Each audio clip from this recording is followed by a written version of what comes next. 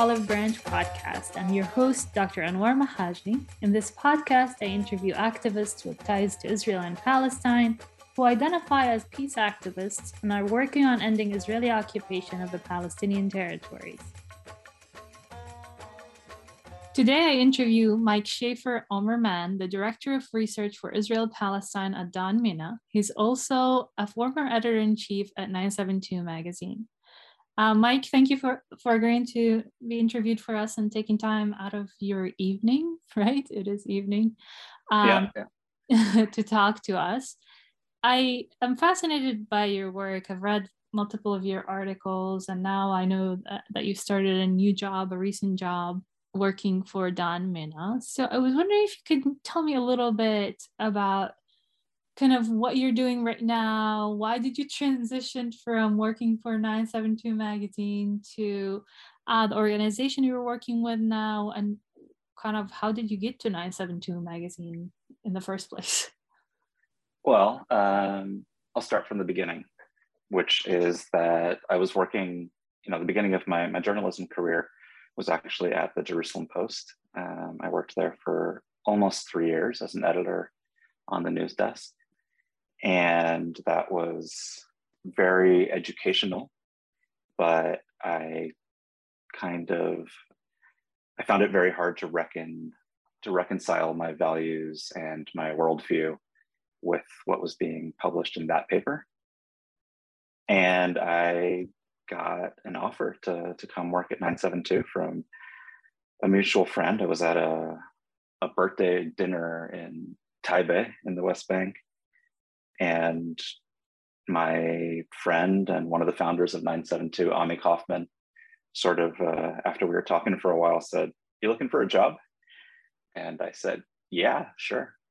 And that happened. But so 972 for me was, when I started, it became many things over the 7 years that I was the editor there. But when I started, it was a place where I found my political home, where I was able to develop my political identity. For anybody who doesn't know, 972 is a journalism project, a website and magazine founded by a group of mostly Israeli, but Israeli and Palestinian journalists, one of whom you've had on the show before, Aziz Abu Sarah. That was started by them because, particularly after Operation Cast Lead, the Gaza war in 2008, 2009, this group of journalists who were all sort of left-leaning in nature felt that they just didn't have a place to write the things that they felt needed to be said, either in the mainstream outlets they were working for, or in their private blogs, that they just weren't reaching the kind of number of people that they felt needed to hear this kind of thing. And it still is a community, but it was a home. It was a place where I developed my political awareness, as I said, where I got to know, being a journalist is the coolest job in the world, because you get to just call up whenever you have a question. You get to call up interesting people, and for some reason they take your call and can answer your questions. So I got to do that. I got to witness and be a part of not as a protagonist, but as an observer, some amazing activism going on in Israel-Palestine. Back then it was all called anti-occupation work for the most part. There was also a lot of work surrounding asylum seekers and refugees in Israel at the time. And it just, it was a place that not only did it reflect my values, but I got to have it reflect, that happened, that went in both directions, both as a writer, as an editor. We can talk more about that if you have more questions at some point. But I left there after 7 years, and I think it was 2019. And it happened, I'd been thinking about sort of what was next in my career for a while. I'd been there for a long time, but particularly after the Great Return March in Gaza that year, I kind of, just was burned out, both from the work and from being so directly engaged with just the ugliest, most horrible, tragic things that go on here. And I needed a break from it. So I actually went to go work for a medical cannabis company for 2 years. I decided I was hoping to be unemployed, but I got a job offer too quickly that I couldn't turn down. So I did that for 2 years. It was really fun. I learned a lot about a completely different topic and got to, not directly. I got to separate my work life and my professional life. I still had all of my political thoughts and even continued to do some activism, but it was not my job anymore. And I think that's a healthy thing in general, but it's definitely what I needed at the time. And then this past May, it was impossible to look away. It was impossible to not feel like the world was kind of crumbling around me. And, a lot of people in my circles here in Jaffa in particular, but, anybody around here, I think, between the river and the sea, it was a pretty intense couple of weeks, to say the least. And I decided that I needed to go back to a place where I was putting my full energy toward, making the world and this part of the world a slightly better place, a more just place, one that, is better for my family and, for everyone around me, and particularly those who don't have the same privilege that I walk around with.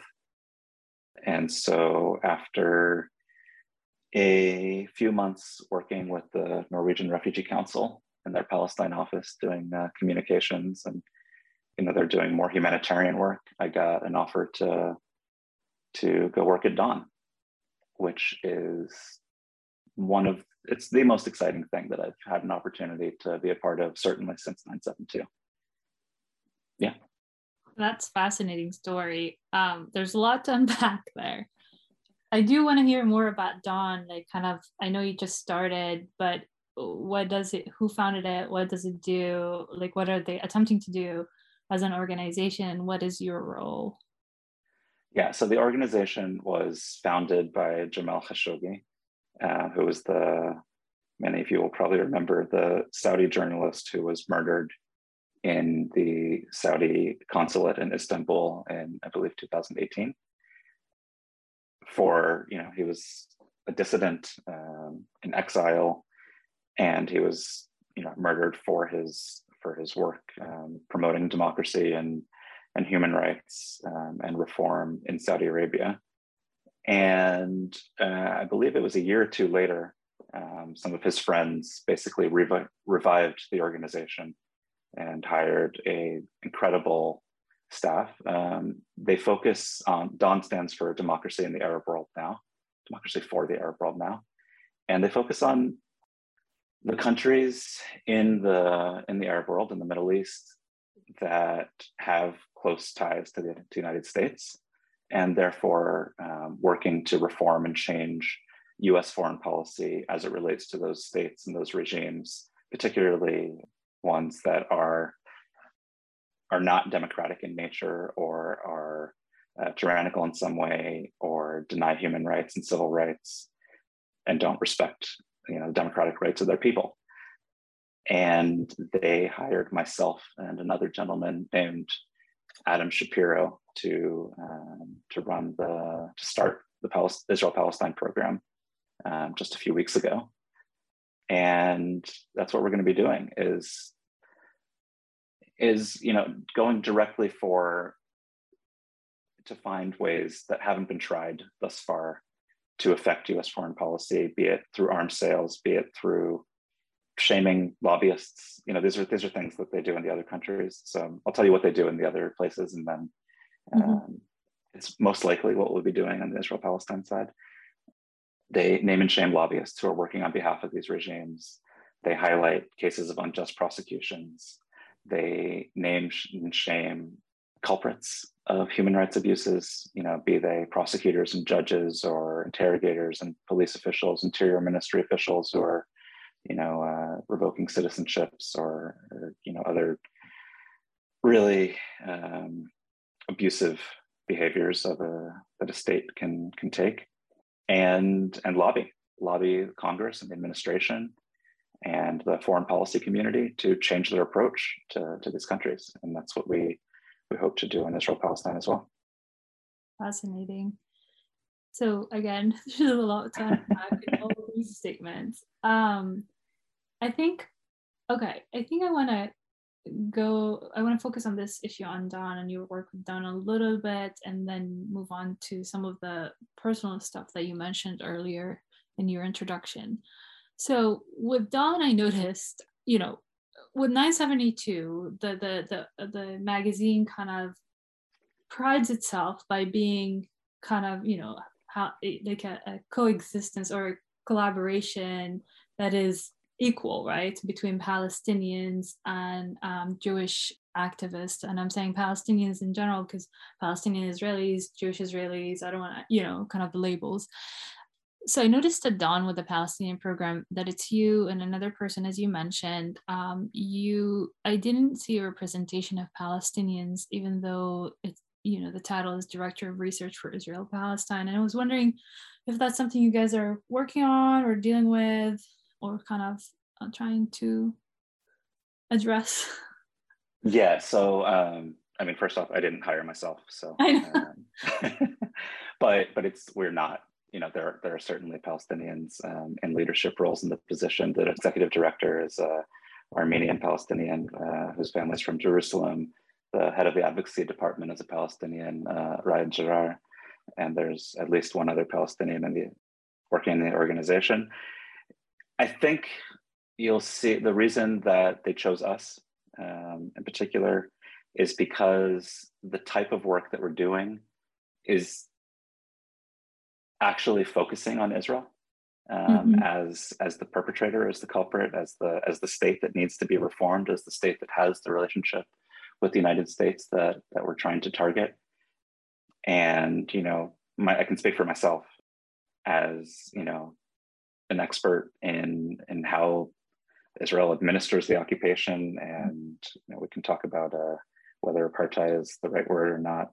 We're speaking a week after Amnesty came out with their report, but it's that expertise and familiarity and experience, in addition to the sort of proximity and relationships that I've built with Palestinian and Israeli actors and activists on the ground over the past 15 years that I've been living here, that I think makes me qualified to do that work. But yeah, I agree. It would be ideal to at the very least have more balance there. But we're a very new organization, a very small organization, and growing. And I hope those things become more balanced as we grow. Mm-hmm. And from the activists that I've talked to so far, we always talk about allies, right? And I think it is very valuable for people in DC when they see a Jewish activist or Jewish Israeli activist come and talk to them about the issues in Israel, especially with the equation of, critiques of Israel with anti-Semitism and like terms like apartheid, anti-Semitism, Israel, all these things get conflated in the US. And I think it is important to have Jewish allies kind of talk to Congress or talk to Congress members or politicians or lobbyists or whatever about these issues, because then it makes it harder to label activists in a certain way, right? Even though which isn't to say that doesn't happen. Yeah, I know. I hear like some of the activists talked about being labeled as a self-hating Jew, as someone who's not not paying attention to the needs of his or her own people. I mean, it's similar in a lot of places, but it is kind of important, the work that you do in DC and the audience that you're doing, but also it would be important to have the Palestinian voices also brought there to the table. Yeah, I can tell you that when Adam, my co-director of the Israel-Palestine program, goes to the Hill, he's going there with Raed. It's a Palestinian and a Jew going. It's not just one person. It's the organization. And I think also the other refreshing part for me, and I'm speaking for myself here now, is to be working on this issue in an organization that is not aligned or affiliated with a particular nationality or ideology. It's not a Zionist organization. It's not a Jewish organization. It's not a Palestinian organization. It's not an Israeli organization. Mm-hmm. It's a human rights and democracy organization that I think allows us to, I hope, focus more on the issues and get bogged down a little bit less in the things that I think make it really hard to, well, let me phrase it a different way. It's a lot of the organizations and movements that are working on Israel-Palestine, they have a sort of ideological end game in mind. And everything that they do, or not ideological, political or ideological end game. And so everything they do is reverse engineered to get there. And what we're doing is we're focusing on the substance of, you know, what reality needs to look like for people, what rights people need to have, what type of regime, you know, can respect the rights, and how to change the U.S. perspective so that those are the priority and not the political end goal. You know, it's when, particularly in the U.S., and particularly with its strong alignment with an Israeli vision or a Zionist vision for what things need to look like, and for, you know, most of recent history that has focused on achieving a two-state solution. Whether or not that was ever a genuine effort or not is a different story, but that sort of presupposes a lot of the outcomes, and to be able to free yourself of that framework, to me, is, at least so far in the past 2 weeks of working there, is quite liberating, and I hope that it'll allow us to have a little bit more success where others have been constrained in their approaches. Mm-hmm.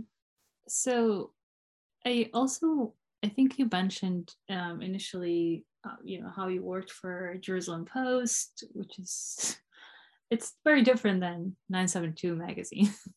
Quite, yeah. And you said that, you know, it doesn't align with your values. So my question is related to your values. How did you kind of come to these values where, you know, 972 represented them better than Jerusalem Post? How did you develop your political awareness and kind of your understanding of what's happening on the ground in Israel and Palestine? Well, I think we have to go back a few decades to properly tell that. I was born and raised in Los Angeles. My father was born in England, moved to Israel in the 1950s, had a family here, and then here in Israel, and then moved to the United States when he met my mom, who is Dutch and a child Holocaust survivor, but grew up in New York. And they married and moved to California when they got married, and that's where I came into the picture. I don't know, progressive liberal values were always there. My mom was an activist in the Vietnam War era. She was a Peace Corps volunteer for 3 or 4 years in Turkey in the 60s. I had, you know, an uncle who was a pretty big civil rights lawyer, a cousin who was a special rapporteur for the UN on Indigenous rights. So, you know, I had these values that I grew up with. I was always politically aware and engaged. At the age of 12 or 13, I volunteered on the Clinton campaign. I was National Intern of the Week in 1996 on that campaign. After that, I was volunteering at a AIDS awareness organization. It's who I was in a lot of ways. You know, when I started college in the States, I studied political science. I thought I was going to be a civil rights lawyer or something like that, or work in politics. And, you know, that got derailed for various personal reasons. And I ended up in Israel at the age of 19 or 20 for the first time, because I had met an Israeli girl in Los Angeles and followed her. That didn't work out, but I, you know, then came to study on a kibbutz, to study Hebrew for 6 months. A year later, met another Israeli girl in Sinai, actually. She came back to California with me for a year, and then we moved back to Israel together. And I made that happen by applying to finish my college, to transfer, which I did at the IDC in Herzliya, another strongly Zionist institution. I didn't, I grew up with my awareness of Israel growing up before I arrived here. I knew I was pro-peace. I knew that, something was not quite right with the way things were going. But I have to say that was about it. And when I got here, I wasn't highly politically engaged with this place for the first year or two. And then I don't want to call it random, because I was studying political science. I was studying Middle Eastern history and politics and conflict resolution at the time.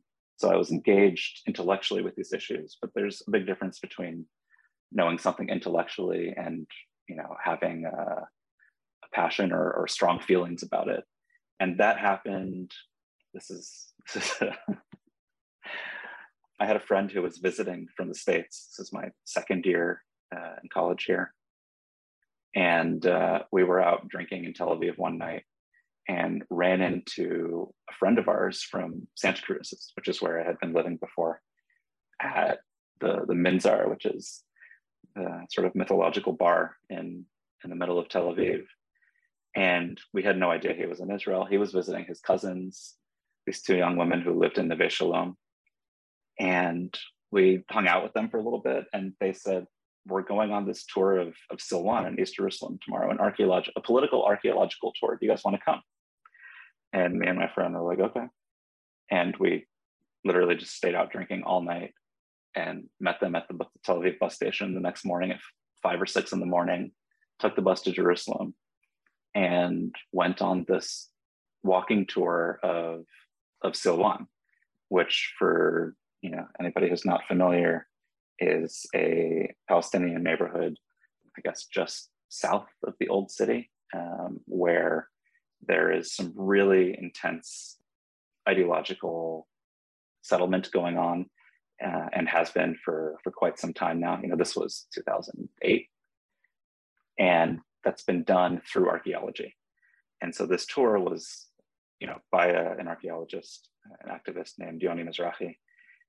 And it explained to us how archaeology was being used to displace the Palestinian families that were there, and how the archaeologists, I later learned that most archaeology is like this, that by deciding to stop at a certain layer in your dig, you're choosing what to highlight. Mm-hmm. So they were completely disregarding 2,000 years of history to get to the part that they wanted to show, and in the process ignoring lots of other things, not to mention the people that were actually living there now and had been for hundreds of years, and making their lives hell, if they were even allowed to stay.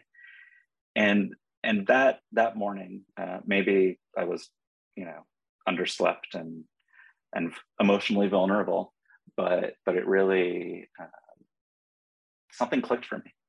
Hearing these Palestinian families tell their stories of what it meant for them, something that looked completely banal to anybody walking by, that there was an archaeological park outside the old city of Jerusalem, which, if you don't know the political context, makes a lot of sense even.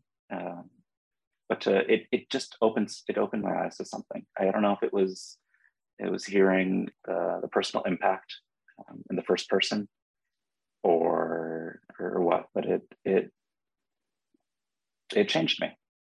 And slowly, I just started either seeking out or accepting opportunities to learn more, to be more active. I had a friend who had begun to volunteer with, or to go out with an activist group called Ta'ayush, which is a group of people who go out and effectively escort Palestinian herders in the South Hebron Hills who are attacked by Israeli settlers on a daily basis, and essentially can't, tend to their lands or their flocks without the protection of Israelis walking with them. And even that isn't protection most of the time. And I saw my best friend being arrested, that first time I went out.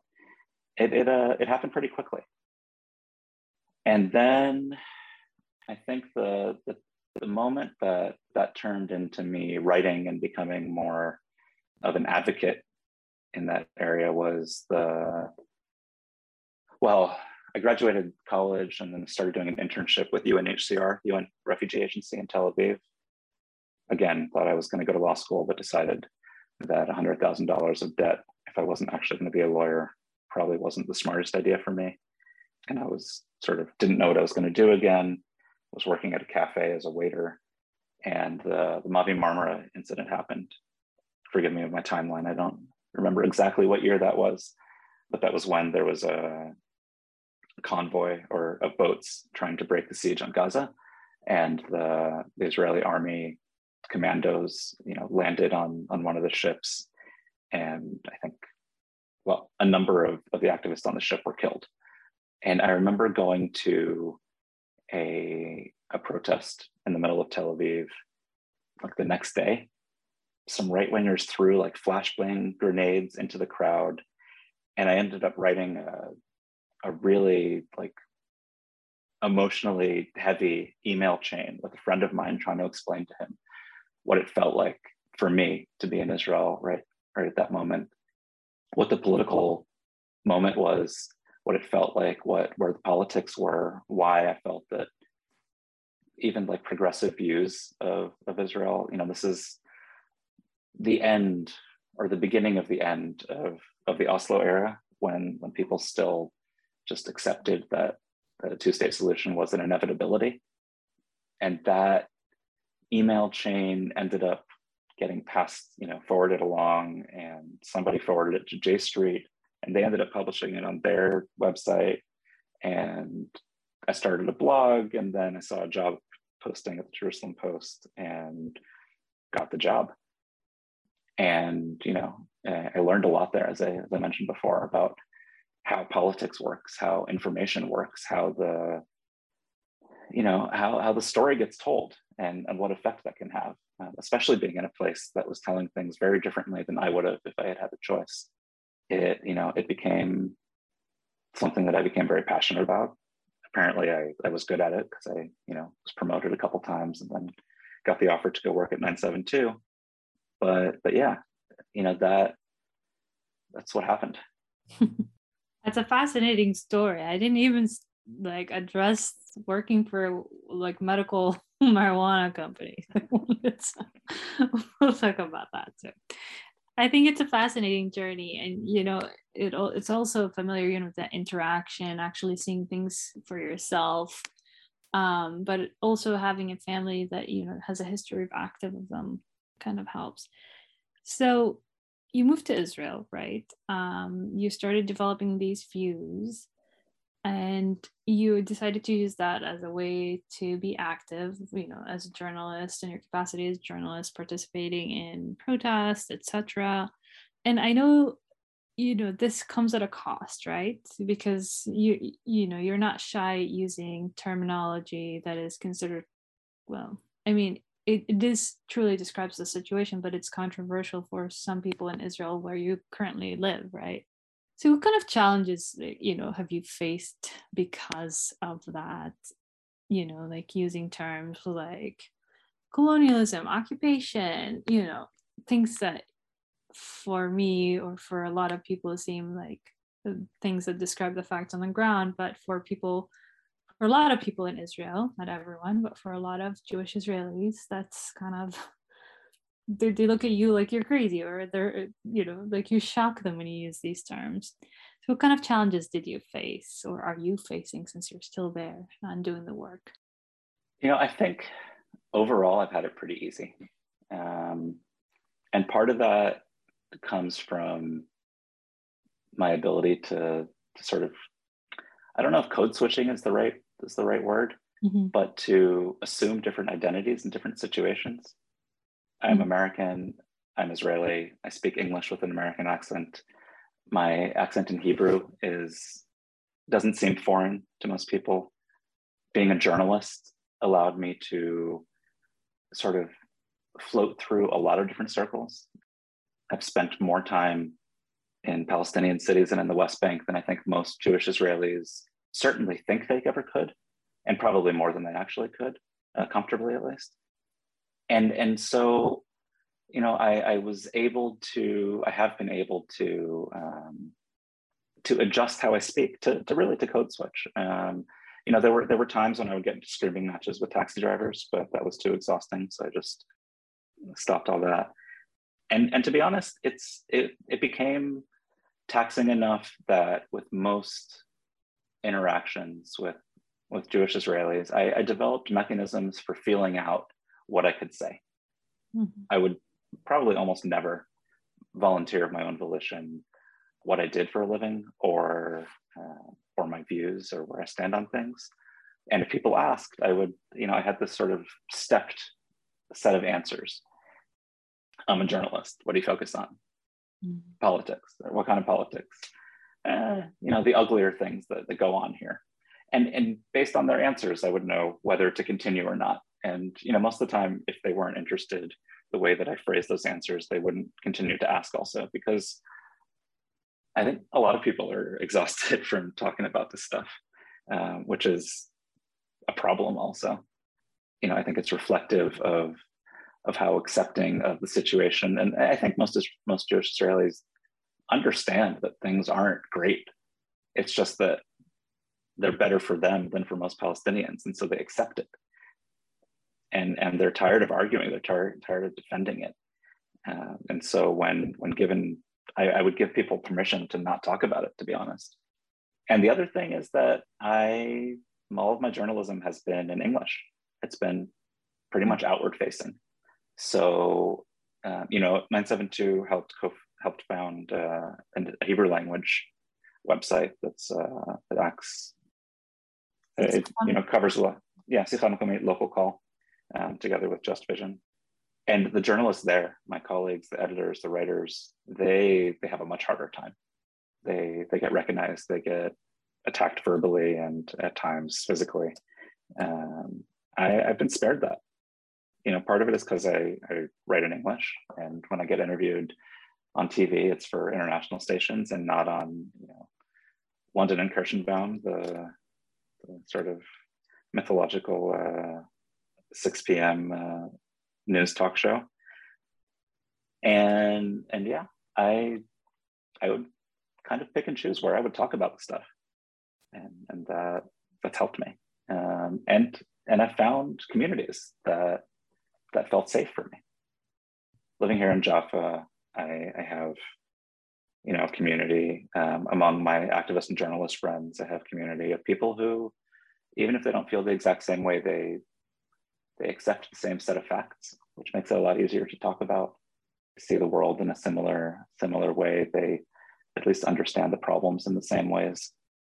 But it's not simple, and it's meant never fully integrating myself into Israeli society, which has its own costs.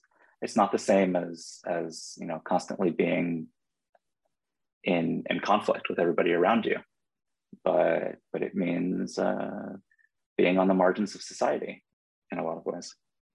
Mm-hmm.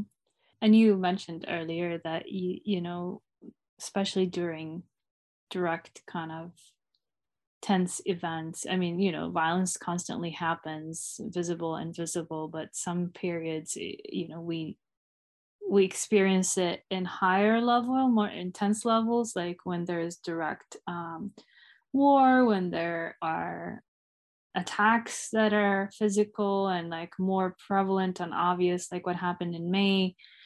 And sometimes it is emotionally taxing, where you have to go work for a medical marijuana company for a living. So how kind of I feel like it is, even for me, and it's funny because a lot of people assume that when you leave, maybe if you leave, that's a way out. And I left 10 years ago. I feel like you can leave home, but home doesn't leave you, right? And the issue is still like keep me awake at night. And I feel like even here in the States, I have to deal with these things as a professor who teaches about the Middle East, about Islam, about things at a Catholic college, sometimes I do have, like, I feel like when I teach about Israel Palestine, I get really exhausted. Like, I have to sleep for a long time. Because it's emotionally tasking. And also, like, students will ask me questions, about, like, is Israel an apartheid? You're a Palestinian with Israeli citizenship. Does that really, like, what does that mean? And some of it is with good intention because they don't know. And they hear about anti-Semitism, and which is also prevalent, apparently more prevalent in the U.S. now, or more visible, let's say, in the U.S. than before 2016. So it becomes really exhausting, even when you're abroad, even if you don't live there. And Yeah. sometimes you wish you're there because you feel like you're cheating because you're out. And it is, I feel like for me, I understand code switching sometimes when you're at a dinner party or when you're just trying to go grocery shopping or be in a taxi and feel safe. But also code switching, sometimes you get to the point where you're like, okay, there is a red line. Sometimes silence is complacency, right? And I have to Yeah. say something. And I guess you have to pick and choose. Yeah. I mean, not always. Sometimes the situation chooses for you, but Mhm. yeah. So I do want to maybe let's play this game. I don't know if you've addressed this, but how would you talk about the Amnesty International recent, what's the word for it, the report, or and recent declaration? I don't know what the right word for it.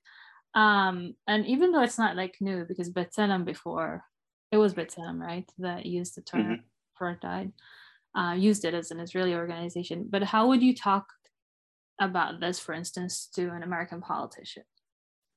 I've been doing that for a long time. And I would also just say that Amnesty followed Human Rights Watch, who followed B'Tselem and another Israeli organization, Yesh Din, all of whom followed many Palestinian organizations who have been coming to the same conclusion on the same bases, the same legal, factual, and the same arguments for a long, long time. But the way that I've often tried to explain that situation to American politicians, to American people and the public, is that I used to think of myself as like fairly middle of the road, progressive, like middle side of the left, not a radical, not an extremist. I believed in civil rights. I believed in equality. I believe in a country that exists to that sort of Lockean social contract theory of that the country exists by virtue of the people granting it the powers that it has because it serves them. And those are completely radical ideas in Israel. One of the curses that gets thrown around the Israeli parliament in order to call somebody a traitor is to say, you want a country of all its citizens. And if you think about that, that says a lot about what type of regime, and we're just talking about within Israel proper, 1948 Israel, not the occupied territories, not the broader area and populations that this government and its apparatus control. The idea that that country, where even leave out East Jerusalem, where people aren't citizens, where Palestinians aren't citizens, the idea that the country belongs to all of its citizens is beyond the political pale. It's off the map. It's literally like it's beyond the scope of the acceptable political ideas. And then you add to that Israel controls undemocratically under a military regime millions more people, Palestinians in the West Bank and Gaza to varying degrees, East Jerusalem, where people have residency but not citizenship, so they can't vote in national elections. You add that to the picture, and this is not, it's this quote gets attributed to lots of different people. So forgive me for not knowing exactly who said it first. But Israel is democratic for its Jewish citizens and Jewish for its Palestinian citizens, or subjects, let's say, not just citizens, but also those living in the territories. So yeah, apartheid comes to mind. I always preferred to just say that this is not, first off, let's establish that this is not a liberal regime. Then maybe that it's not even a democratic regime, because so many millions of people live under a military dictatorship. And even its own citizens, one fifth, are not looked at as sort of full citizens. Okay, like most rights, not all, but most rights are relatively equal. But the idea that it's their state, that it's your state, mm-hmm. is not accepted by not just a lot of the people, but the government. And today, the closest thing that it has to a constitution, we have this nation state basic law, mm-hmm. which is actually the Jewish nation state basic law, which says that Israel belongs to the Jewish people. And nowhere in the Israeli quasi-constitution is equality guaranteed anywhere. So yeah, I don't think that that's strange that a lot of people are coming to the conclusion that the best way to describe this regime is apartheid.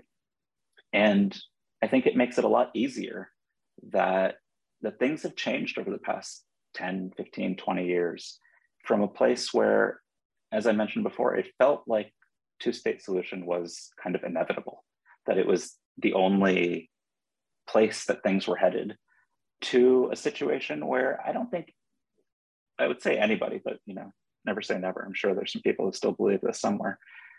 I don't think there are very many people at all who still believe that the Israeli government has any intention of giving up control of the Palestinian territories, of granting equal rights or voting rights to the subjects of its military regime, of guaranteeing equality to its citizens, to all of its citizens.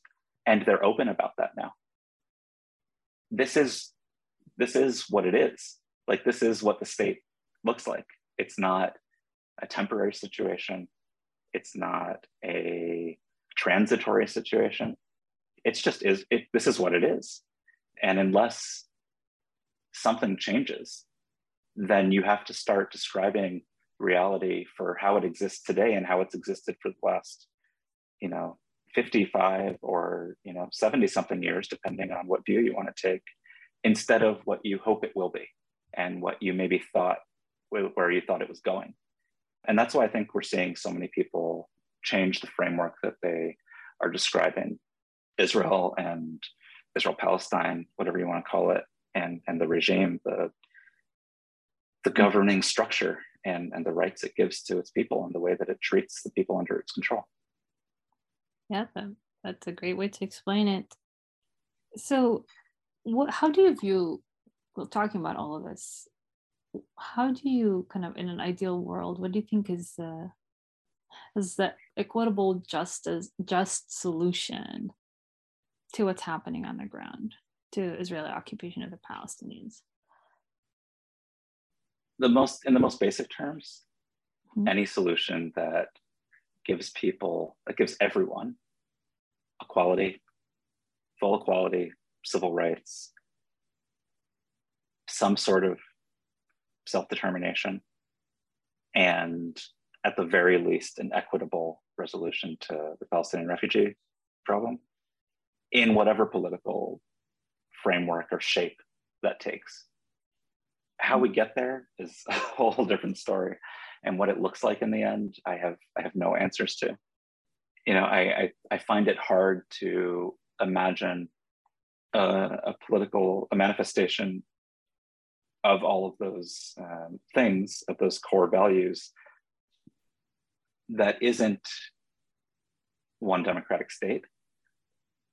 But I don't think anybody's, well, there's definitely a lot of people who want that, but I don't think that would be easy to accomplish. There are so many, the fear of the other, the vitriol, the the pain, the history of conflict, the very limited space and resources, that there's so much that needs to be overcome in order for that to feel like it could really be a successful resolution, that, you know, I'm more despondent about that question today than I ever have been. And to make it worse, the world has effectively given up on trying to affect change. All the countries and the politicians and the people who once were, you know, supporting a peace process, which was their way of pushing for a more just solution here, they've just accepted that maintaining the status quo and preventing Israel from, you know, building more settlements or demolishing more homes, which they're not successful at in either of those things either, that's enough. That's all they can think of doing. It's all they can muster the political will or capital to do. And I don't think that, you know, in conflict resolution, there's this idea of ripeness, that both sides have to be, or particularly the more powerful side the situation has to be ripe for them to take the risks and sacrifices necessary to reach a just resolution. And Israel is nowhere near there.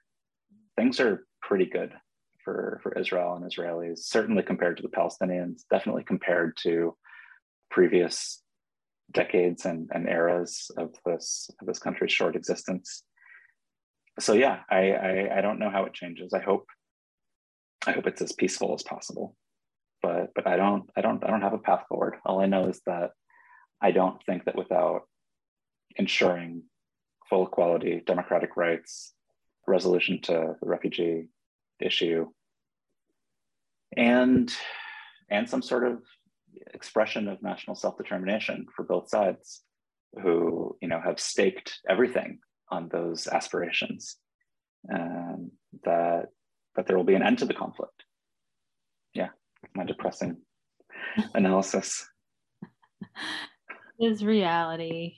Yeah. What do you think is the role of activists, peace activists, regardless of what they do, journalists, you know, in different capacities? What role do they play in pushing us, even though you give us a depressing picture, but we all know how tough the situation is. I don't want to use bleak. What kind of role do you think peace activists, regardless of their role or what form of activism they embrace, do they play, or would they play in helping getting us maybe closer, a little bit closer to a resolution of some sort? An equitable resolution, nothing that is going to, you know, undermine Palestinians, you know, pacify them, over really providing them with justice. Yeah, I think a lot of it depends on who you are and where you are. You know, peace activists in Israel, peace activists in Palestine, and peace activists overseas, I think all can have very different roles. I'll start with overseas in that, like I said, with, you know, as far as the ripeness, Israel enjoys almost complete impunity in the world right now for its actions and for the lack of movement toward any sort of justice or resolution. And I think that has to change if Israel's ever going to be ready to, as I said, take the sacrifices and be willing to, you know, take the risks and sacrifices that are necessary to achieve those things. You know, that's what we're working on at Dawn in the States, is to try and challenge the unquestioning support diplomatically and militarily that Israel gets, which makes it very comfortable and, you know, not see any need to sacrifice or take any risk or make any effort for that matter. Mm-hmm.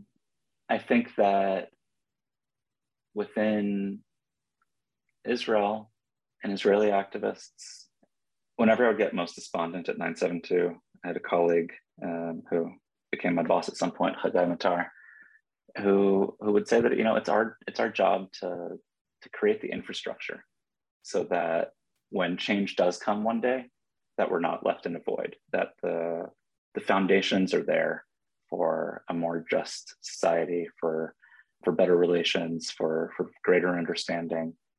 It seems pretty futile to be a peace activist, anti-occupation activist, an anti-apartheid activist, whatever you want to call it in Israel today, because nobody's listening. It's quite hostile. The government is hostile. The people are hostile.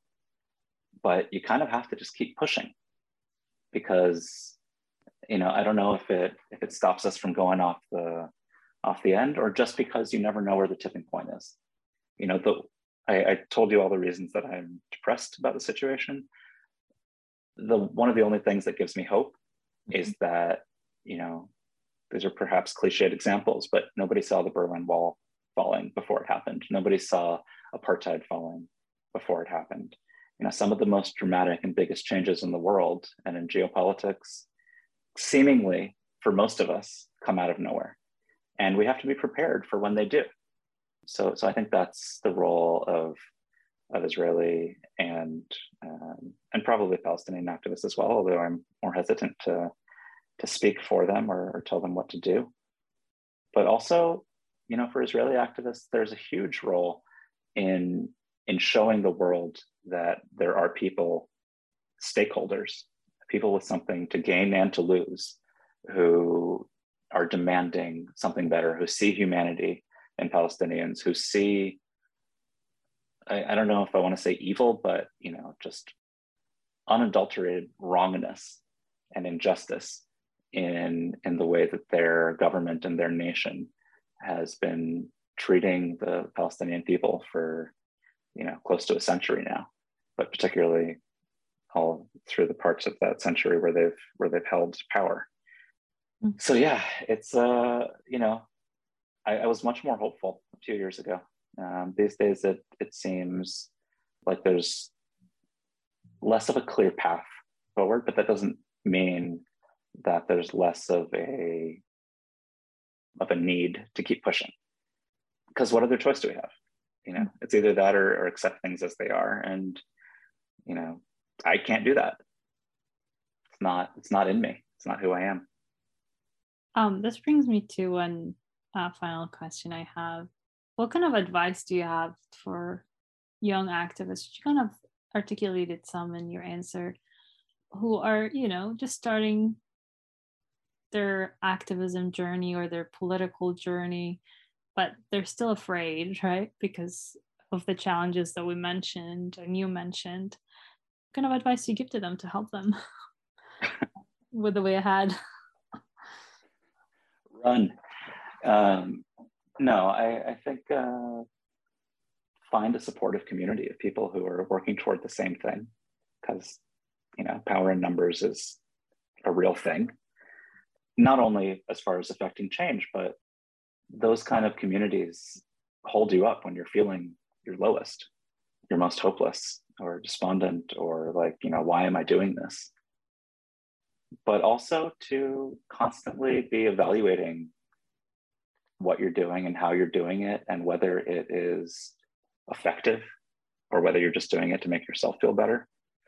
One of the unfortunate side effects of the peace process that dragged on for I don't know how many years is that kind of, some people call it an industry. I don't think I would go that far, but there's a lot of initiatives and groups and movements that came into existence not because there was real thought about like, will this make a difference, but rather that somebody, they kind of, I don't want to call it self-serving because it's a little too condescending, but